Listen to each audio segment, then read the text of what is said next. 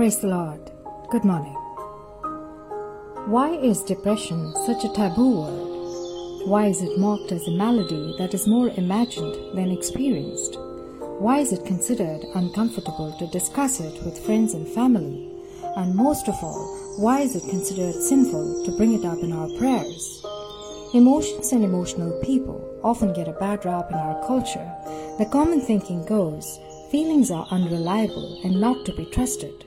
Emotions seem to ebb and flow with our circumstances, or how well we've slept, and even with the weather.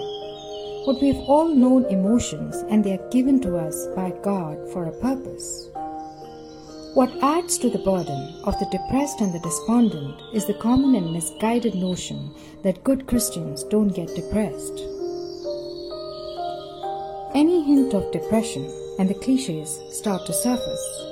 You just need to have more faith. Or, remember, rejoice in the Lord always. Or, sometimes it comes off as a pep talk. Come on, get up, get moving, stop the pity party, and pull yourself together. What will people think of God if they see you like this? And of course, that simply pushes the depressed deeper into the hole and teaches the discouraged that unless they want to hear the cheap cliches again, they had better fake happiness. We are not going to do that this morning. Instead, I would like to show you with scriptural references that God is closer than we think when we are troubled and depressed. And God knows too many of His people that suffered from depression, and it's really all right to bring it up in a conversation with God.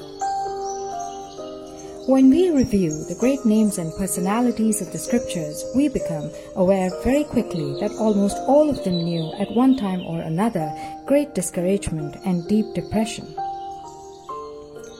Job is singled as a man of God, blameless and upright, whose staggering losses and long and painful illness brought him low. My days come to an end without hope. My eye will never see again anything good. Job 7 verse 6 and 7.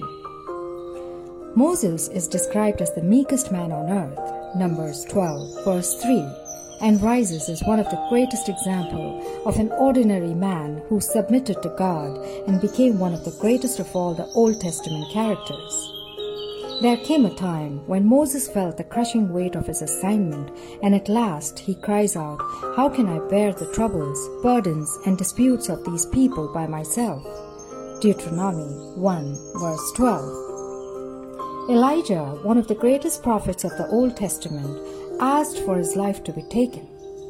David, in his efforts to hide sin, made journal entries that speak of the total loss of strength, the ebbing away of all that is worthwhile in life, and groaning all day long. Jonah, the first foreign missionary, became deeply despondent when God did not destroy Nineveh.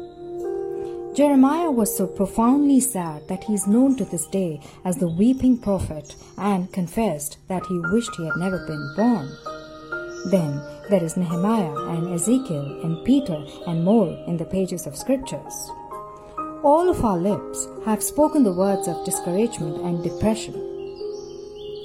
All of our hearts have felt it. Every one of us has known it at one time or another. The slap of setback, the grief of loss, or the disheartening effects of stress. To be human is to feel that numbing, exhausting, demotivating fog of depression.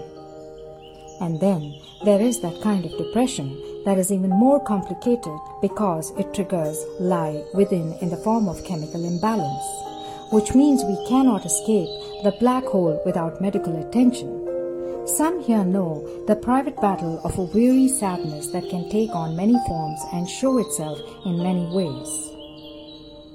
Psalm 77 and Asaph's journey is an intensely helpful passage. When you're in the pit, it helps us to compare ourselves with Asaph's journey and find self-help in coming out of depression. Let us outline a few steps that give us a pattern which we can follow to regain emotional equilibrium when life gets us down. Number 1. Send an SOS to God. Psalm 77 verses 1 to 3 and 7 to 9. Perhaps we can identify with Asaph's feelings, but don't miss his first response. In his battle with depression, he doesn't pretend, he doesn't bury his disillusionment, he doesn't fake happiness. There is no indication that he turned to food or shopping, alcohol or gambling, or any number of other means people commonly use to cope. Instead, he got honest with God, really honest. I cry aloud to God. He shouted to God. He yelled his prayer. In Psalm 77 verse 3, he describes this further. I think of God, I groan, and the word groan can mean everything from a quiet noise to a raging explosion. Down in Psalm 77 verse 7 to 9, Asaph fills in him in some of the content of his prayers. Will the Lord reject forever and never again show favor? Has his faithful love ceased forever? Is his promise at an end for all generations? Has God forgotten to be gracious? Has he in anger withheld his compassion? Asaph cycled through a wide and uncontrollable range of emotions, but he didn't try to hide that from God. He was real and reverent, honest yet humble. He asked God the hard questions that depression raises, and we find no indication that God is put off by that kind of unvarnished truthfulness. Let us soak in the wisdom of the one in the hard fellowship of depression. Let us not be ashamed to admit our inner turmoil, thinking that voicing our questions will offend God. He really wants to hear from us straight up. In fact, the Bible promises that the Lord is near to the brokenhearted and saves the crushed in spirit. Pour out your heart, loud or soft. He's waiting to hear from you. Number 2. Choose to redirect your thoughts. Psalm 77 verses 4 to 6 and 10 to 12. During one of the many sleepless nights, Asaph concludes that God was keeping him awake for a reason. You have kept me from closing my eyes, he says in Psalm 77 verse 4. He lay there in the silence, unable to speak, and his mind drifted back to the sweeter times. Psalm 77 verse 5 says, I consider the days of old, years long past. At night I remember my music, I meditate in my heart, and my spirit ponders. Asaph deliberately focused his thoughts on those past times when God seemed so near and he could push back the darkness with song. Down in Psalm 77 verses 10, he talks about how he did this. Then I said, I will appeal to this, to the years of the right hand of the Most High. I am going to force my thoughts out of this dungeon back to the years when I saw God doing great things. In verse 11, he writes, I will remember the Lord's works. Yes, I will remember your ancient wonders. I will reflect on all you have done and meditate on your actions. What an important step when you feel locked down by depression. How you need to regain perspective. You know it to be true when troubles crowd in and just getting up in the morning seems like a chore. Where does your mind lean? It leans towards how bad it is now. And it's easy to conclude that the future will also be bad. That's when it's important to call a mental timeout and take a long look in the rearview mirror at God's past blessings. Don't think this to be a futile exercise. Remembering is a biblical prescription that is central to worship and fuels your faith in God for the future. When you mark God's faithfulness in the past, you condition your weary heart with a hope for tomorrow. Send an SOS to God. Choose to redirect your thoughts in order to stoke your hope for the future. Number 3. Magnify God to diminish your problems. Psalm 77 verses 13 to 20. There is something about worship that recalibrates the soul, but worship is not the natural instinct of the depressed person. When gloom closes in and all that once drove our life fades, we tend to want to pull the blanket over our head and bail out on God and everybody else. But Asaph willed himself to come to worship. There are deeply helpful benefits to gathering with God's people. It is so important to worship in community. to ask our brothers and sisters in Christ to pray for us. Sometimes we literally cannot make it on our own, and we need to borrow from the faith of those around us. Companionship in the Lord Jesus is powerful. Asaph concentrates on the benefits that come from God Himself. First, he proclaims God's holiness. God, your way is holy. That is unique, one of a kind, set apart from the ways of men.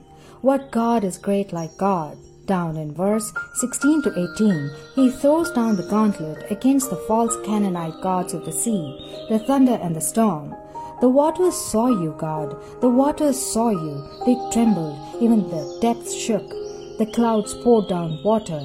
The storm clouds thundered. Your arrows flashed back and forth. The sound of your thunder was in the whirlwind, lighting up the world. The earth shook and quaked. This doesn't sound like the downcast Asaph we started with, does it? Worship moved him from a doubting victim to a God-enthralled declaration of faith. Then in verse 14, Asaph extols the miracle-working power of God. You are the God who works wonders. You revealed your strength amongst the people. Finally, Asaph locks in on God's redemption of His people in verse 15 of Psalm 77. With power you redeemed your people, the descendants of Jacob and Joseph. God cares for me. He knows what's happening to me. He has the supernatural ability to do all that is necessary to fulfill His promises, and He loves me enough to come after me. To conclude, Asaph began with a huge problem and a little God, but he kept sending up SOSs to God. He forced himself to rehearse the past blessings of God's faithfulness, where hope for the future is strengthened, and he worshipped. For Asaph, now God is big and his problems aren't. Now it's our turn. Let us pray. O God, as I am feeling depressed, may this heaviness speak to me. Help me listen to what depression may have to teach me at this time. I am depressed. Guide me to a person, a place, and resources to support me during these moments. I feel deep sadness to the point of not wanting to be around people and not wanting to do anything. Like your prophet Jeremiah, I question my own existence and value. Is my life worth living? Console me, Holy Spirit, when I feel undesirable and unlovable. I ask you for relief. In Jesus' name, Amen. I wish you all a very beautiful day ahead. May God bless you. Take care. Stay safe. Stay blessed.